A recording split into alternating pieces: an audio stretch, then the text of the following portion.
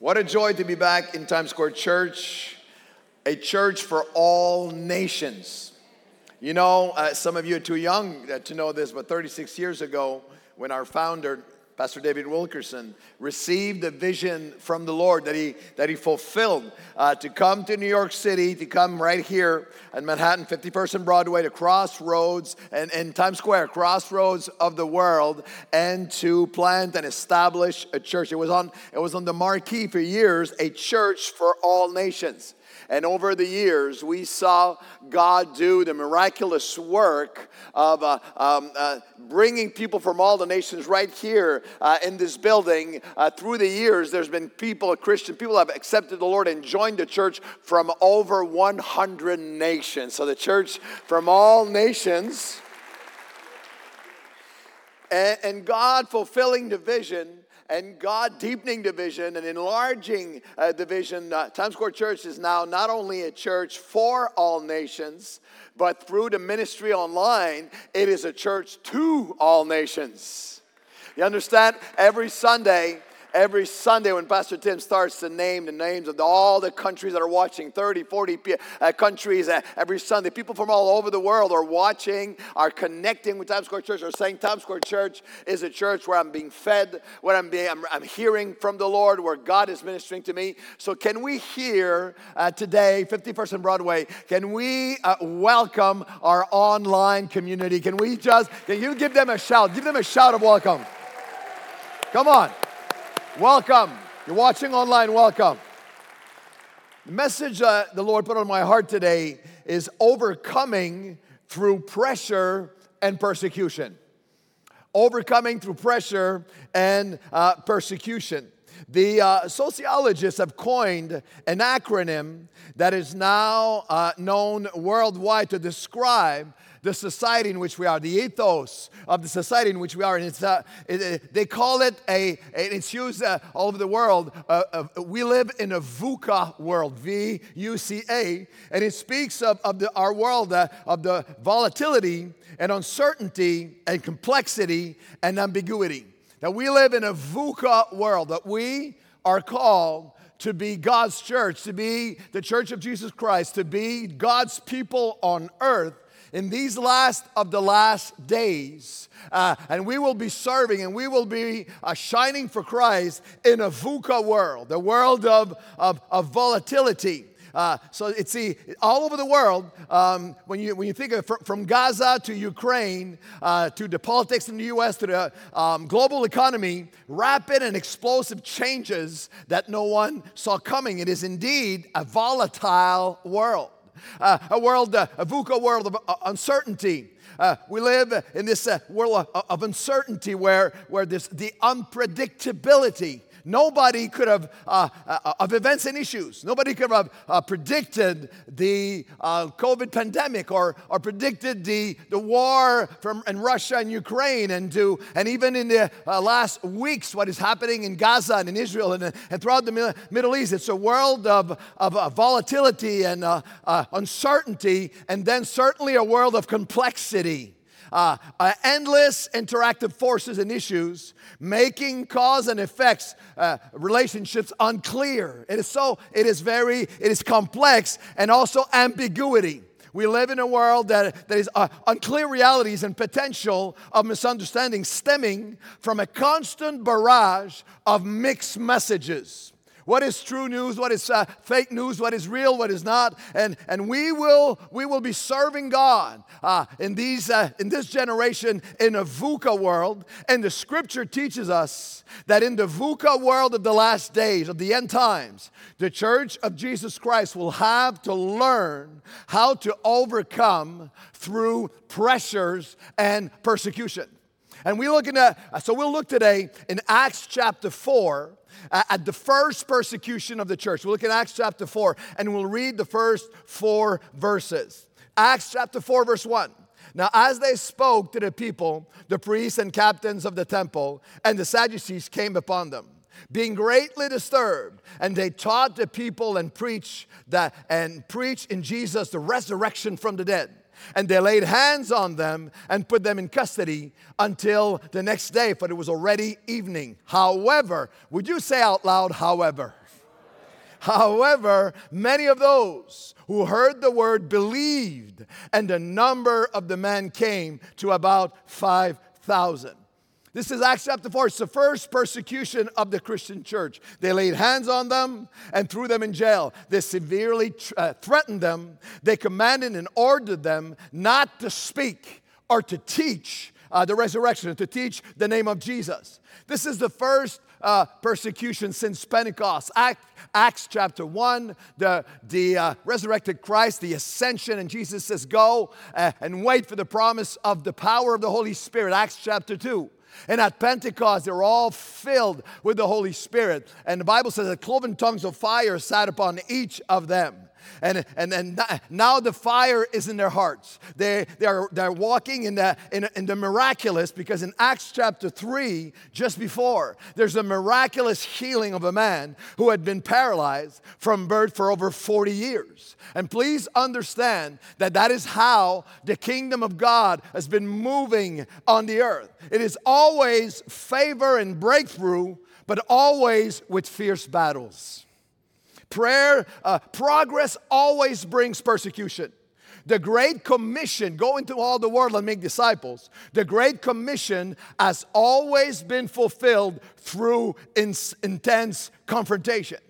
Now, most historians point to 10 waves of persecution that started with Caesar Nero in about 67 AD until the Emperor Diocletian in 303 AD. Wave after wave, from Acts 4, wave for 300 years, wave after wave of insane and barbaric persecution, where Christians were beaten, they were scourged, they were tortured, they were beheaded, they were devoured in the Colosseum of Rome. They're covered in burning wax and burned to death as living torches, living candles. Historians speak of Christians being burned alive as living candles in the gardens of the Caesars during parties and decadent orgies. There's historians that name specifically dates and specific location where 1,000 Christians at a time were thrown into burning furnaces. Now, this persecution is at the hands of the Sadducees. Now, in the Gospels, the primary enemy of Christ was the Pharisees, the religious Pharisees.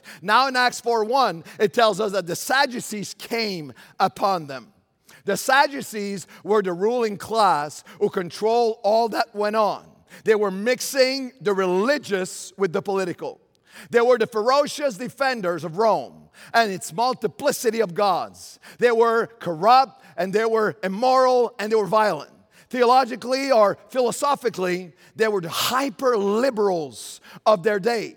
They did not believe in the supernatural or in miracles or in even hope.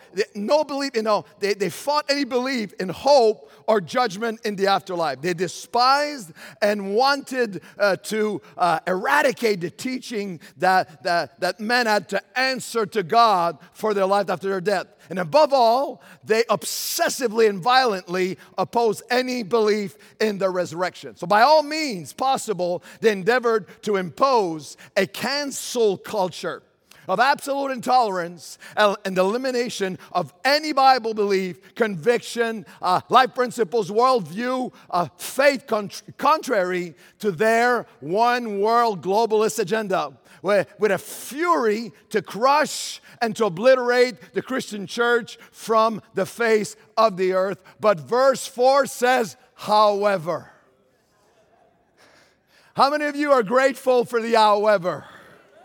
The howevers of God. Say to the person next to you, thank God there's an however. Some of you have not smiled in 6 minutes.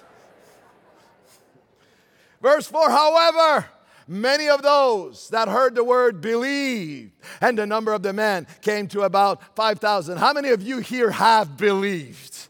Oh, in the first service we had an explosion. Here we had golf clap. I'm going to ask again. How many of you have believed? Aha.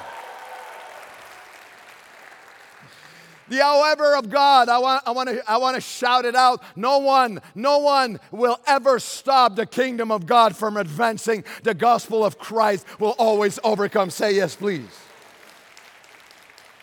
Historians estimate that at this point, There was 20 to 25,000 passionate believers in Acts chapter 4 in the resurrection of Jesus Christ.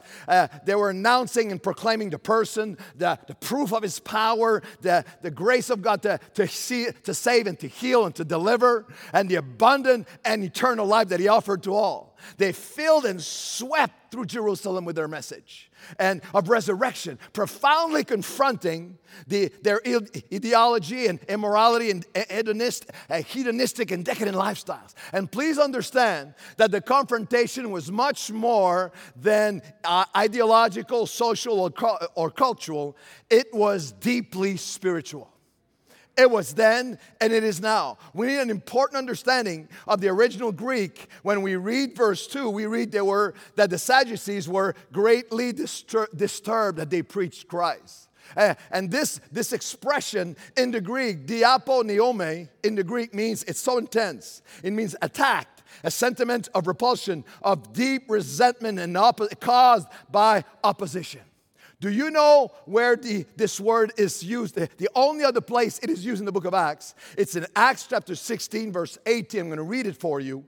Where there's a slave girl who's used and abused for sordid gain by her masters, and she's possessed by a demon spirit, a demonic spirit, and she's following Paul and Silas, shouting at them. And then the Apostle Paul turned around, same expression, greatly disturbed in his spirit. It was a spiritual thing. The aponeome turned and said to the spirit, I command you in the name of Christ to come out of her. Please understand. When we're talking about persecution and pressure against Christians, it is beyond logic, it is beyond argument, it is beyond ideological. We wrestle not against flesh and blood, but we wrestle against principalities and powers and wickedness in high places. Therefore, put on the whole armor of God. It is a spirit. You are involved in a spiritual battle. The weapons of our warfare are not human and carnal, but they are mighty through God for the pulling down of strongholds. This is something not only for preachers on stage. This is for you every day of your life. When we think of persecution or pressure, we have to understand it is a spiritual battle. And please understand that Times Square Church, this is how this church was birthed, blessed, multiplied, protected, and has overcome in one of the darkest cities in the world spiritually. And that is how and who we must fight and battle until Jesus comes. It is not by might, it is not by power, it is not by technology, it is by the Spirit of the Lord. Somebody should say yes. So please listen to this truth. We need to be reminded of in our own lives, through grief and battles and what you are going through and opposition or hurt or injustices or pressures and even persecution. It is a spiritual battle you're in. And every day, we must walk every day with that sense that that faith, that confidence as we sang, that the one that is in us is greater than the one that is attacking us. That when the enemy comes in like a flood, and some of you online and in person, that expression means something very precise to you right now. That the enemy has come in like a flood in an area of your life. It's come in to overwhelm you. The expression means when the enemy has come in to the point of overwhelming you, the Spirit of the Lord will raise up a standard against it. Please give Him praise for every day. Now, pressure and persecution are inevitable according to Jesus and to the teachings of Paul the Apostle, and his mentoring of the early church. John chapter 15, Jesus will say, these things I command you, that you love one another. And if you love one another real good, well, then the whole world is going to love you. No, that's not what it says.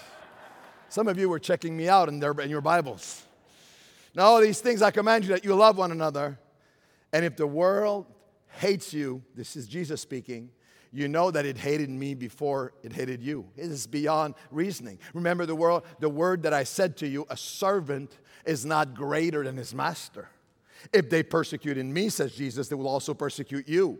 But then, if they kept my word, then they will keep yours also.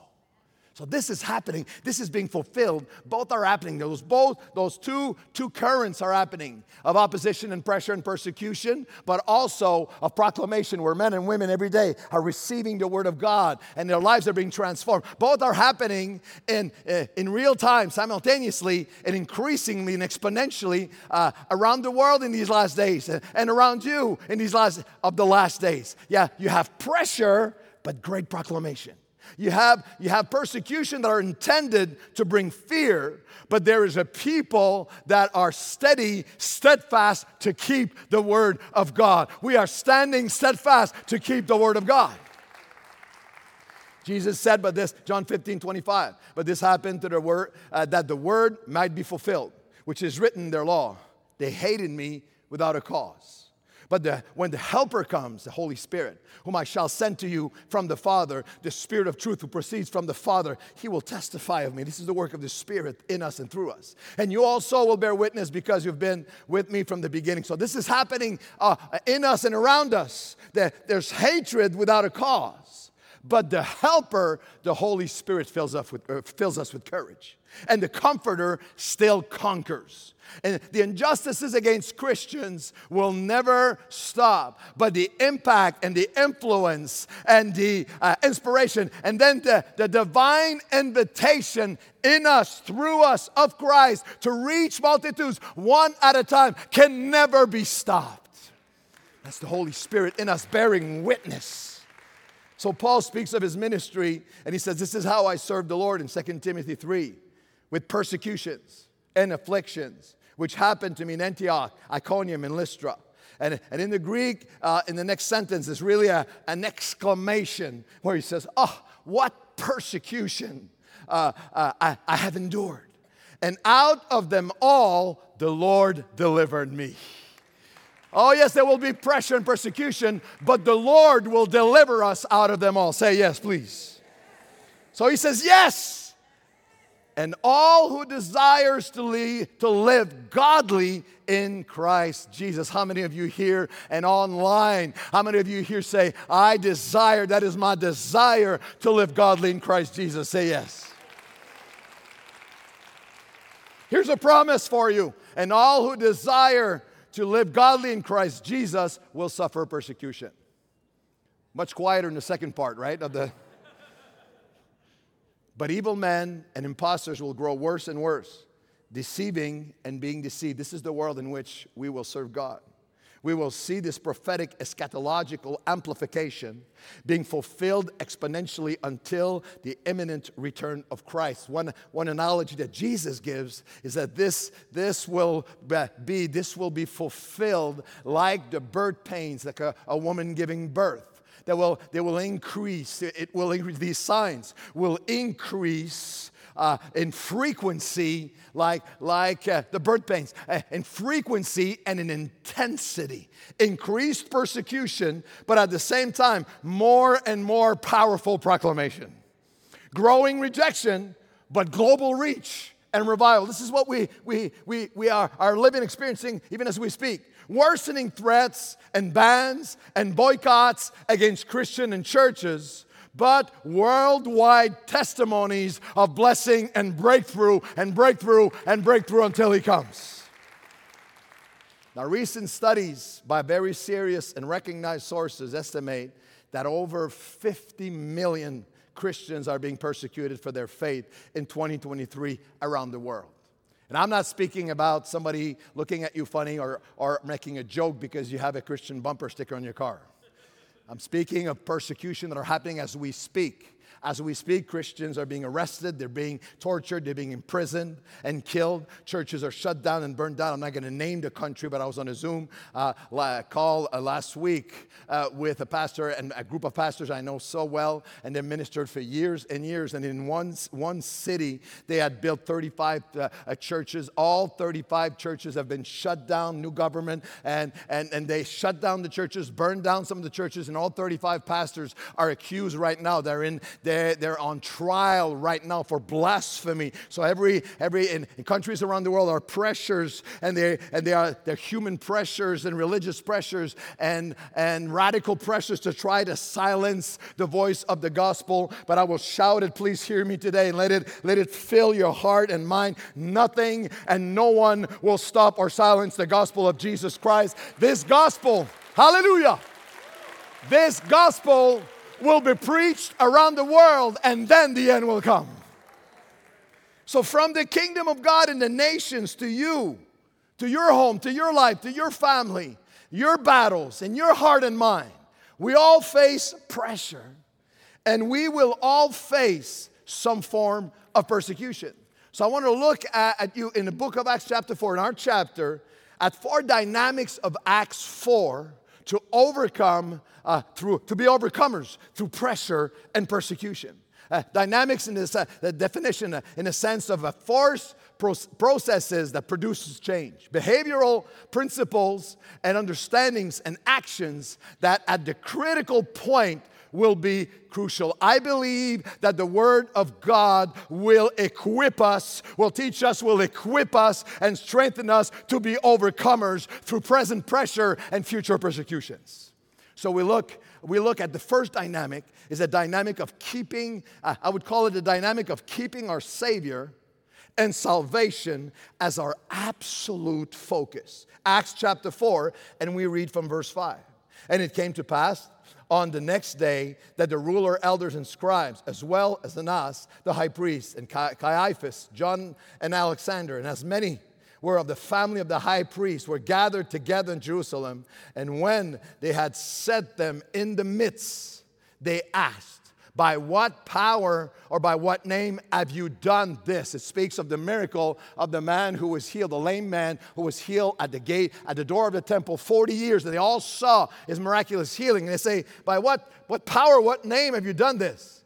Then Peter, filled with the Holy Spirit, said to them, rulers of the people and elders of Israel, if we this day are judged for a good deed done to a helpless man, by what means he has been made well, let it be known to you and all of the people of Israel that by the name of Jesus Christ of Nazareth, whom you've crucified, whom God raised from the dead, by him this man stands here before you whole. This is the stone which was rejected by your builders, which has become, Jesus is the chief cornerstone.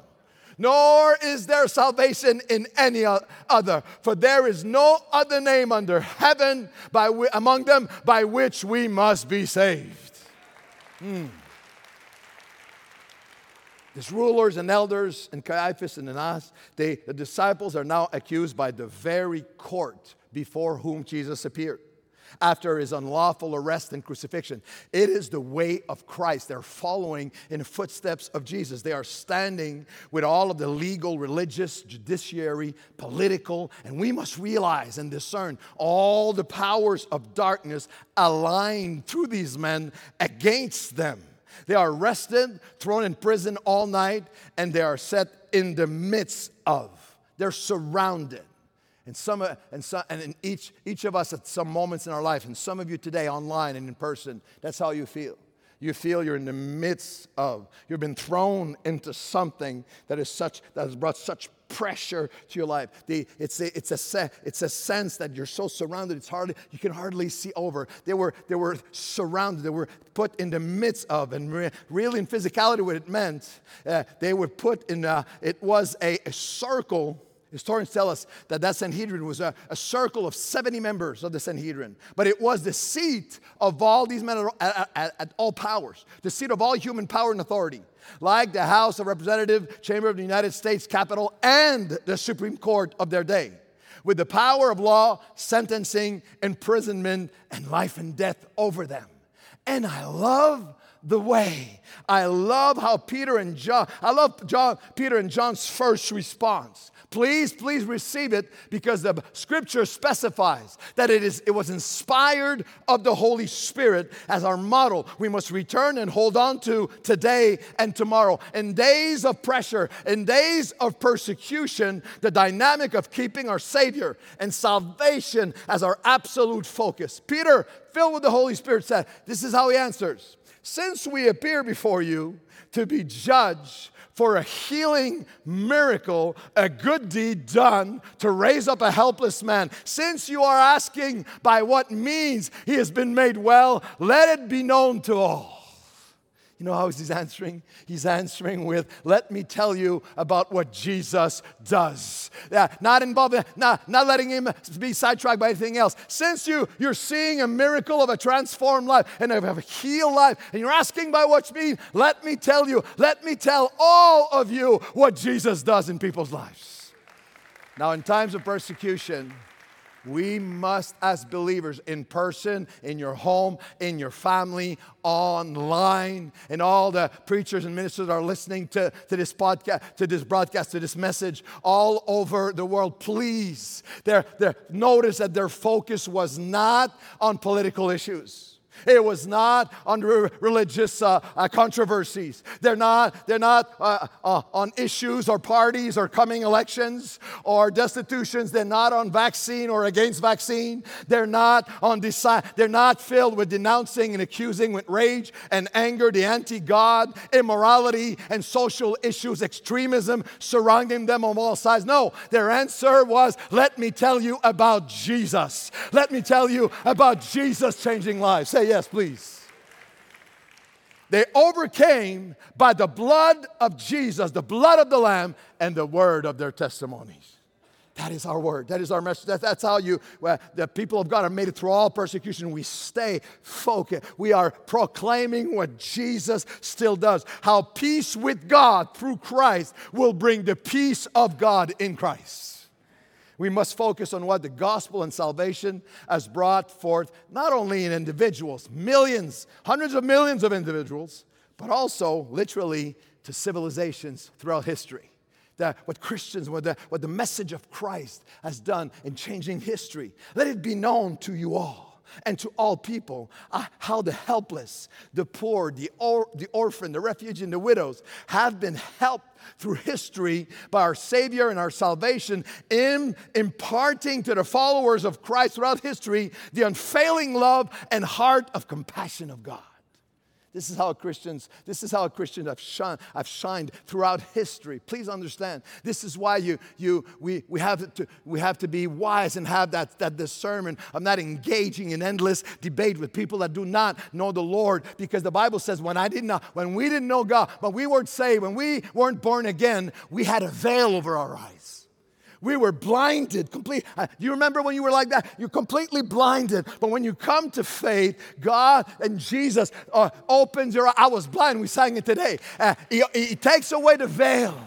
And then we begin to see people, and we begin to love people the way Jesus sees people and loves people. And every day as you grow in Christ, God takes away the heart of stone, and He gives you a heart of flesh, a heart of compassion, a heart of generosity, a heart of forgiveness. Say yes at any time you like. A heart of forgiveness. And that is how the gospel shines. Say yes, please.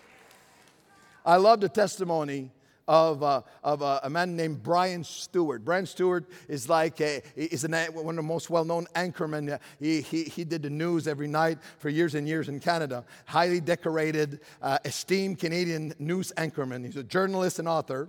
And he wrote on his experiences as a CBC, which is a Canadian broadcasting company, television network, as a correspondent around the world. And I'm reading a portion of a speech.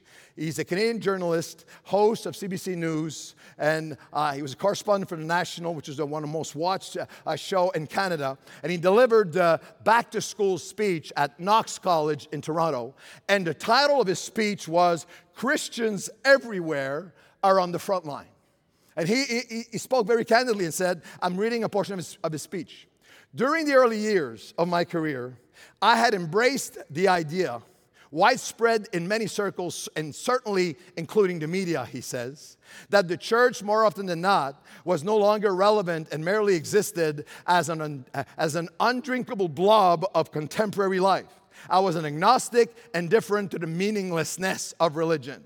On the other hand, whenever I was sent to cover a situation of war, famine, earthquake, devastating hurricane, in fact, any calamity affecting human life, I found Christians there already at work, generously and charitably helping people in need, long before I and my camera crew arrived on the scene. And I was quickly struck by this simple reality. Then he tells an anecdote when they flew into Bosnia in the midst of a horrible war and genocide. And he says, and we were welcomed there by a pastor and with him a team of courageous Christian helpers helping 24 hours a day in the most horrendous condition. We were welcome, and after a while, my veteran cameraman later cited in exasperation, couldn't you take us to some news location anywhere where these Christians weren't there before us?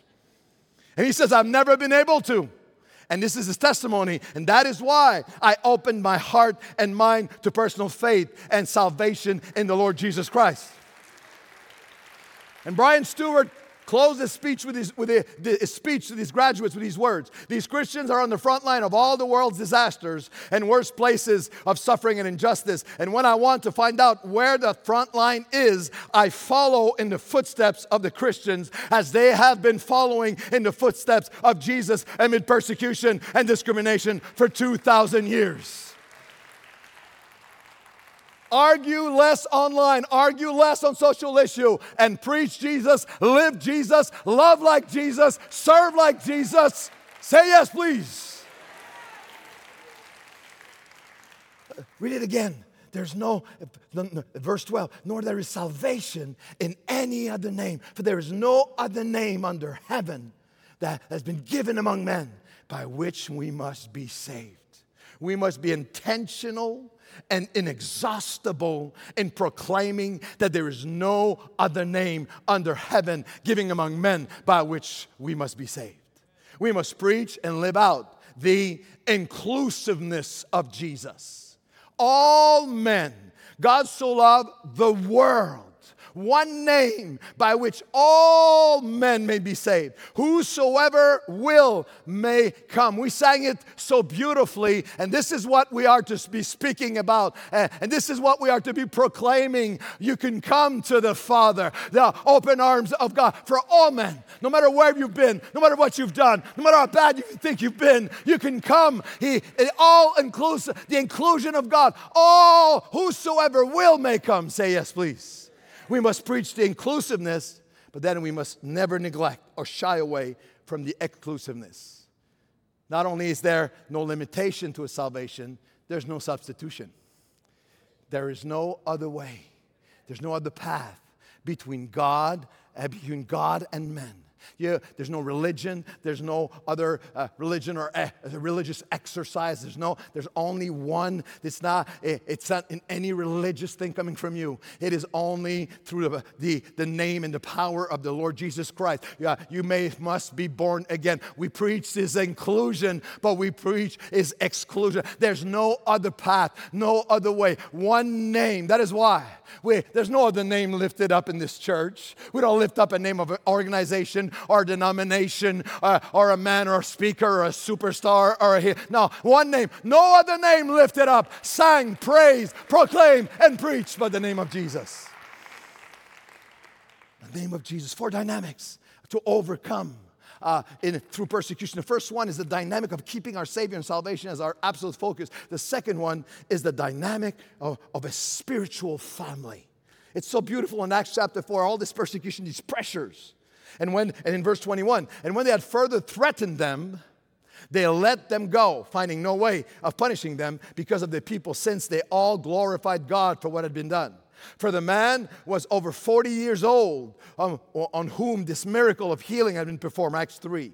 And being let go, they went, this is the phrase, don't miss it. And being let go, they went to their own companions and reported all that the chief priests and elders had said to them. And when they heard that, the whole group, one body, one member suffer, we suffer together. One member weeps, we weep with them. One member battles, we battle with you. And when they heard that, they raised their voice to God in one accord, saying, Lord, you are God. This is such an amazing key. They went to their own companions, to their brothers, to their sisters, to the family of God. For 2,000 years, the devil has been succeeding at deceiving and detracting Christians from the truth that we need to come together. We need to come together as a body, the church, the assembly, the gathering, the coming together. The author of the books of Hebrew already warned against the lie of deconstructing church.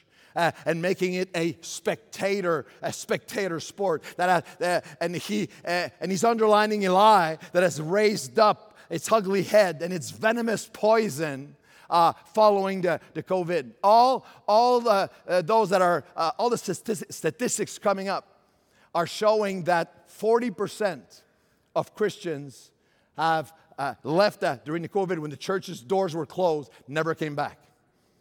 40%. Never came back, are now watching. Sometimes people in my church, they think that they're making me happy. They say, oh yeah, I watched you, Pastor Cole. I watched you last Sunday when I was washing my car. You know that kind of watching? Say to somebody next to you, it's not the same. Please understand, I so believe that God is using the ministry online. This is to reach the multitude. It is so, God, I thank God for the message to the multitudes online. This is God anointed, and God is using pulpits like this one to minister to multitudes around the world. But it can never replace the ministry to one another, of coming together and of praying together. Now, the author to the Hebrews in Hebrews chapter 10, I'm just going to read some portions. In Hebrews 10, there's this verse. At the heart of Hebrews 10, he says, do not forsake the assembling of yourselves together, as is the matter of some. And then I'm giving you a homework. Just please read this at home and let the Holy Spirit speak to you. You're watching online. And thank God for online. But Hebrews 10 gives us everything that takes place when we come together. Verse 22, let us draw near with a true heart. We draw near together in full assistance of faith. Having our hearts purified from an evil conscience and our bodies washed in pure water. Listen to me, there's an integrity, there's a purity, a sanctification, an accountability to holiness only found when we come together. A sense of provoking each other to good works. Let us hold fast at a confession of hope without wavering. Verse 23 of Hebrews 10. For he who made the promise is faithful. There's a level of encouragement and strengthening of our faith that is only found as Christians come together and pray together. And support each other and serve together and join a group together and begin to do ministry together and pray and sing together and worship together and cry together and laugh together and pray. Say yes, please. And he says that let no one, not forsaking the assembling of ourselves together, as is the matter of some. And he says, even more, as the day, even more, so much more, as you can see the day approaching. He's speaking of the last days. He says prophetically, yet a little while, and he who is coming, Jesus, will come and will not tarry. And he says, now the just shall live by faith. Yes. But if anyone draws back, God says, my soul has no pleasure in them. But we are not of those that draw back to perdition. We are of those who believe to the saving of the soul. Say yes, please. They're coming together. I want you to say this to the person next to you. Smile to the person next to you and say to them, I need you. Say that to somebody next to you. Don't say anything else. Just say that. Come back to me. Now say to the same person, you need me. Now can we say out loud together? Can we say out loud together, I need the church. Can you say out loud, the church needs me? Now you're here. I'm not beating on you. You're here. You're in the building. You made it through the New York Marathon to be here in the rain and wherever else. But let's speak together to everybody online. We bless you if you're online, but we have a message for you. All of us together, would you shout it out to everybody online? Would you shout out, you need the church? And can you say to everyone online, the church needs you? And can we give God praise for His perfect purposes? His purposes for His body. Hallelujah.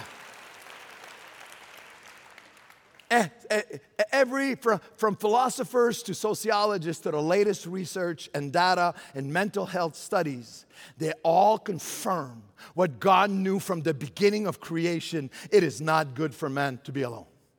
We need one another. It's fascinating how some philosophers from ancient days, that anyone that studied the human need, the human condition, would come out with declarations of how much we need one another. I came across this quote from Plato. This is 500-600 years before Christ. The Greek philosopher said this. It's this amazing phrase. I'm giving you a warning. Sometimes I'm hit by quotes like that, and they just, wow, I find them amazing. And I come to my church on Sunday, and I throw it out there, and I get stone-faced. Nobody gets it. So please, would you please at least fake it? I'm going to give you the quote in a second. This is the quote. Be kind. Every person you meet is fighting a difficult battle. I don't know if this is sincere or not. I'm not sure. 600 years before Christ, Plato says, you don't know what the person next to you is going through. There's a place on earth of kindness. The fruit of the Spirit is kindness and patience and meekness and love. There's a place that God purposed to be on the earth. There's a people that God purposed to be on the earth that will be the people of kindness, the people that will welcome, the people of forgiveness, the people that come together. And wherever you go through, this is the place where they love you and they honor you and they respect you and they lift you up. And we pray together and we weep together and we laugh together and we battle together. And then we shout together and we walk together until Jesus comes. Say yes, please. There's a dynamic, this is how you overcome through pressure and persecution. The dynamic of keeping our Savior and salvation is our focus. The dynamic of a spiritual family. Thirdly, the dynamic of His sovereignty, strengthening our faith and our fire. Same chapter 4, this is how they prayed, verse 24. And when they heard that, they lifted their voices to God with one accord and said, Lord, watch that, Lord, you are God who made heaven and the earth and the sea and all that is in them. And then they start to quote the Old Testament, the Psalms. And who by the mouth of your servant David said, why did the nations rage? This is what's happening all around us. Nations raging. And the people plot vain things. The kings of the earth took their stand. And the rulers were gathered together against the Lord and against His Christ. The prophetic words hundreds of years before was prophesying and announcing what was happening in Acts chapter 4, where they all got against them. For verse 27, for truly against your holy servant Jesus, whom you anointed, both Herod, Pontius Pilate, most powerful men of their day, with the Gentiles and the people of Israel, they all gathered together to do, watch this, don't miss it, to do whatever His hand, whatever your hand and your purposes determined before to be done. They prayed. This is something that we must get a hold. We pray when we are going through pressures and the world around us is spinning and no one knows what's going to happen next and fear grips the heart of everyone around us. People think nobody knows what's going to happen. Nobody knows what to do. But their response in prayer was deeply rooted in the Alpha and Omega of God's sovereignty. God is all knowledge, all power, all authority over all things, all men, all nations, and all generations. They quote the Psalms of the Old Testament that announce and prophesy everything that happened in Christ, His birth, His life, His death, His resurrection, and now how His body on earth would move and men would gather against them. But as all that is happening, they are praying and they're using a very important, they're saying Lord 3 times. 3 times they will say Lord in their prayer. Verse 44, 24, 27, and 28. But they're not using the common word that is most found in the New Testament. In the Greek, when you see Lord, it's kurios. But in this moment, they use the word despotes. We get the word despot from it. It speaks of an absolute ruler who reigns, governs with total power, with unlimited power and authority. And it's often used by men, by human despots, with unfairly and cruelly. But they come, and in this chapter, there's many rulers. Their name, Pilate and Pontius Pilate and Herod and others, and the chief of this and the chief of that. But there was something in their prayer. They are rooted. At that moment, he's not just Lord in a term of, you're my Lord. He is also, they're reminding their own hearts that he's in charge. He's in control. All of this is happening, but it's not going to dwarf. It's not going to stop God's hand and purposes. Please understand. Please understand, we sang beautifully today. It was so beautiful. We sang of God our Father. Romans chapter 8, Abba, Father. And it was affectionate word for father. It was like daddy. And I love that we come to the Father, and this is what you have to lay hold of when you're going through pressures. He's my Father of love, but He's also the ruler of all things. He's also, there's nothing happening anywhere in the world right now that is out of His sovereign hand, and His hand is upon your life as well. So we pray.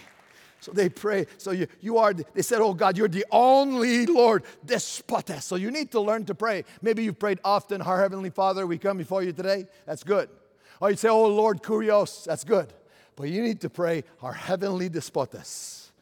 Oh my God, ruler of all things. No weapon formed against me shall prosper. No tongue that is raised. No kings. No media. No conspiracy. No government. No armies.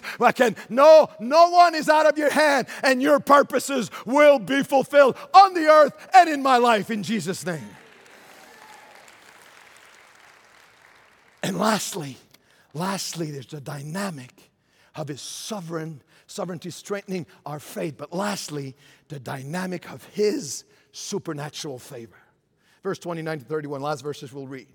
So now, Lord, to look on their threats and grant to your servants that with all boldness they may speak your word by stretching out your hand to heal, and the signs and wonders may be done through the name of your holy servant Jesus. And when they had prayed, we're going to have an Acts 4 moment just in a few minutes. And when they had prayed, the place where they were assembled together was shaken, and they were all filled. They were filled in Acts chapter 2. But this is baptismos. This is filled again to overwhelm. And they were all filled with the Holy Spirit, and they spoke the word of God with boldness. This is the last dynamic in your life. You keep your Savior and salvation as your absolute focus. The dynamic of the spiritual family, they came to their own and prayed together.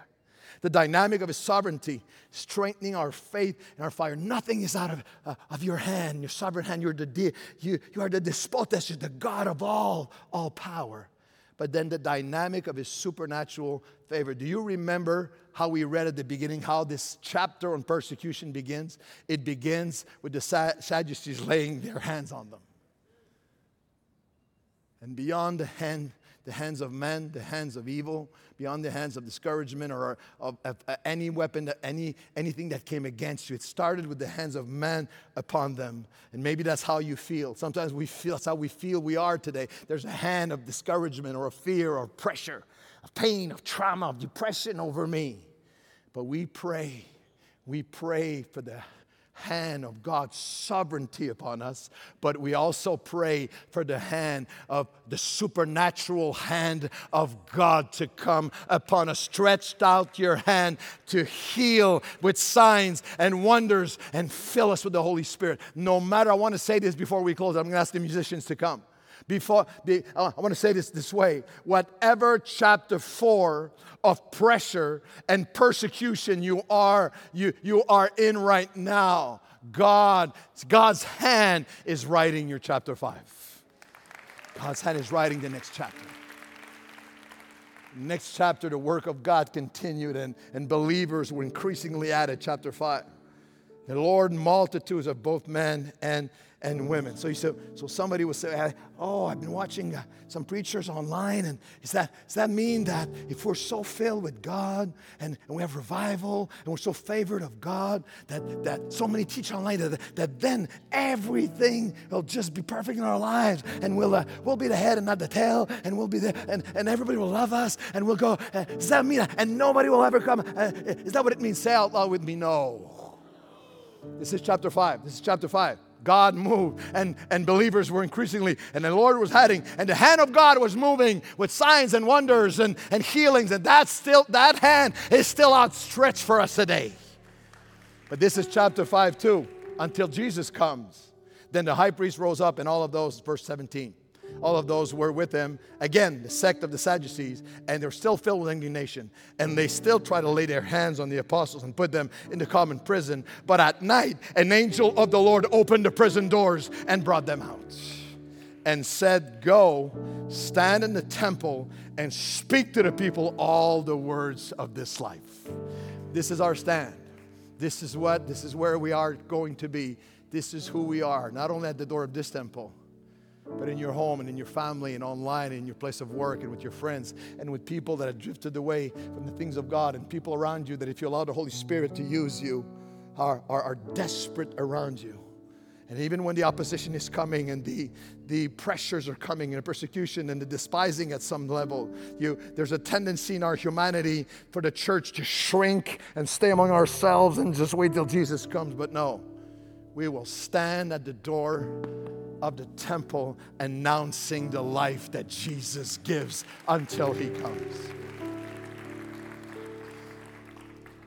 I'm privileged to have been able to bring the word in many, many countries. I'm not going to name them. Many, many countries where we ministered to pastors and leaders that were under crazy, insane, cruel persecution, from churches burned down to pastors being in prison. I remember in one conference, the pastor next to me had fingers cut off, and he was lifting his hands, and I asked, what is that? They said, well, that was part of the torture. He was 2 years in prison, and he's got his one hand with his fingers cut off, raised to God. And we everywhere we've been in the countries where the persecution is so intense against them, there's something in these men, when the leaders come together, every time I just weep. Because every time when they come together, you feel they're filled with peace. Some of the most joyous meetings I've been in are in countries where the persecution is so nasty, but the Spirit of God in them, and the joy of the Lord, and the presence of Jesus in them. Oh, so we were in Bangladesh, and some of the gathering brought people from different countries where the persecution, right in our day, was horrible.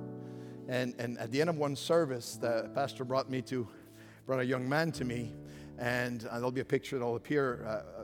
I took a picture with him. I was so blessed by his testimony. And the pastor told me, this young man, through an interpreter, of course, and through interpreting, he says this young man was one of our young pastors at a small church in his village, but also a center, like a teen challenge center for drug addicts. And he said recently the radicals came in his village. They burned all kinds of things, and they were gunning for him. So they burned his little building, and they grabbed him and beat him in the square in the center of town, and they took a gun and they shot him in the face. They shot him on the side of the face, and when he turned, you could see all the scars, and they left him for dead. They left him in a pool of blood, left him for dead, and they burned things and they left. And then they came after, they regrouped around him, and they found that he was still alive, still breathing. So they took him to a hospital. He was in a coma then he came back, and now he's there at the conference telling me this testimony. So I'm hugging him, and I said, can I take a picture with you? And God bless you. So I'm asking him a question. I said, well, they burned your place and they shot you in the face. So what do you do now? Where did you go? And the pastor, when I ask him that, the pastor is looking at me like doesn't understand my question. So I said, well, you got shot in the face, burnt and beat to death. And so what did you do now? Where did you live? What do you do? Where did you go? And so the pastor's looked and blah, blah, blah, tells him the question.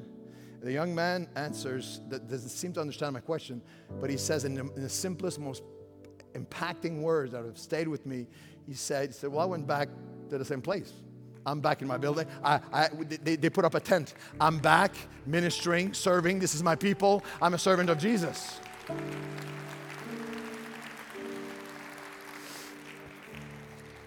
And I know poets and artists write these amazing lyrics, but he said these words through the interpreter. Maybe he wasn't even that exact, but through and it stayed with me. And I've prayed this so many times. After 40 years of ministry, that young man said, tried to explain to me how simple it was and how natural and how there's nothing else he could do. So he smiled and he said, well, you know, Jesus died for me, so I'm just trying to live for him.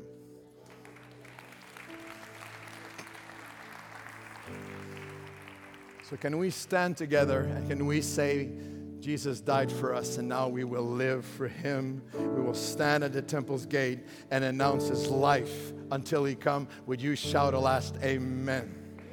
Would you give him praise as we close tonight? Now we can play. Thank you, Jesus. Hallelujah. I want us to sing in a few minutes. In a few seconds, I want us to pray a song. I want you to bow your head with me. And online, stay with us. This is a moment before God. There's a solemn moment before the Lord. We will sing, we will declare our faith. Christ is my firm foundation. When all around me is shaken, he'll never let me go. He won't. But today we stand before you, O God. And if you're here today, my brothers, my sister, online, you can pray with us. You're here and you say, oh God, I want to stand for you and announce your word of life. I will confess today that my focus had gone on many other things. And beloved, please know, I understand. We can watch the news and we can see the evil and we can see the Antichrist and we can see the just the mockery of God's word, and like a whole part of our world seems to be running to trample God's commandment and God's law and God's presence. And we could get so involved in that. And we could be, and I see hundreds of thousands of Christians online so involved in that. Would you stand with me and say, lift your hand and say, Jesus, I want to come back to you. Yes. I want to start debating and stuff. I want to announce who you are. I want to announce what you do. Yeah. Since you must know why I've been healed, since you must know why this helpless man was saved and delivered and healed, let all nations know that there is Jesus. This is He we love and we serve. You're here today and you say, oh, Pastor, his message was for me. I have been in a season of pressure. But today I lift my hands to him. Today we will enter into a moment of Acts chapter 4 where we all raise our voices together. And yes, I will call because it will make such a difference in your life. And listen to me online, it will make a difference in your children's lives. Thank you. When parents stop going to church because they can watch it online whenever, it's very rare that they communicate a strong faith to their kids and grandkids. So for yourself and for your family, it is time for you to say, I'm coming back to the house of God. I want to be part of the body. I am not of those who will slip away. I want to be part of the body. I want to love together and pray together and battle together and weep together and laugh together and celebrate together and serve together until He comes in His house. And oh my God, I've been filled with your Spirit, but today I need to be filled again. We need to be filled again, oh God. So would you lift your hands? Would you lift your hands? And as Ricardo and the team leads us, this is not just a song. This is a moment of Acts chapter 4. Hallelujah. And I know this is we're in a public meeting, and I understand. I don't want you to do this if you don't know the person, but I feel for a moment of praying for one another. This is why we are here in church. So men with men and women with women, would you just put your hand on somebody's shoulder if you know them around you? And just for a few minutes as the musicians just psalms of spontaneous worship going up to God, would you begin to pray over each other? Would you begin to speak words of life? You don't know what the person next to you is going through. You don't know what they've been battling. Be kind. Be kind. everyone you meet is facing a greater battle. Be kind. Oh God, fill me with your kindness, and fill me with your word, and fill me with your compassion and the meekness and the love of God. Oh Lord, pour out your love in our hearts. And for a few minutes as the worshipers are just psalming before God, singing psalms, spontaneous songs of praise before the Lord. Pray for one another.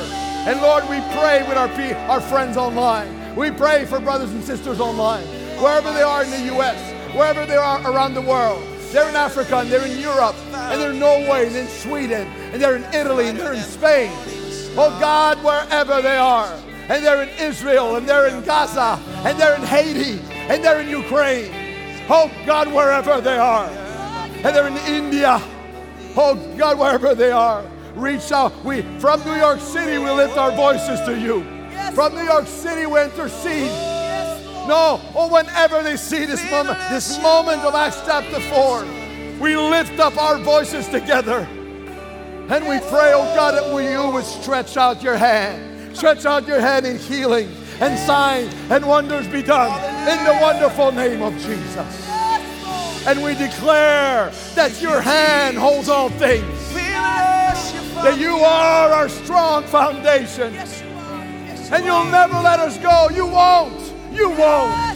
Rains will come, winds will blow, but you'll never leave us nor forsake us. Come on, people of God, worship Him for a moment. Lift your voice. Acts chapter 4. 1,000 voices going up to God together. Hallelujah. Thanks so much for listening. We hope you've enjoyed this message. And be sure to subscribe so you can receive new messages each week. Visit tsc.nyc for all the latest info on how you can stay connected. Also, don't forget that you can follow us on social media on all major platforms at Times Square Church. Thanks for tuning in today.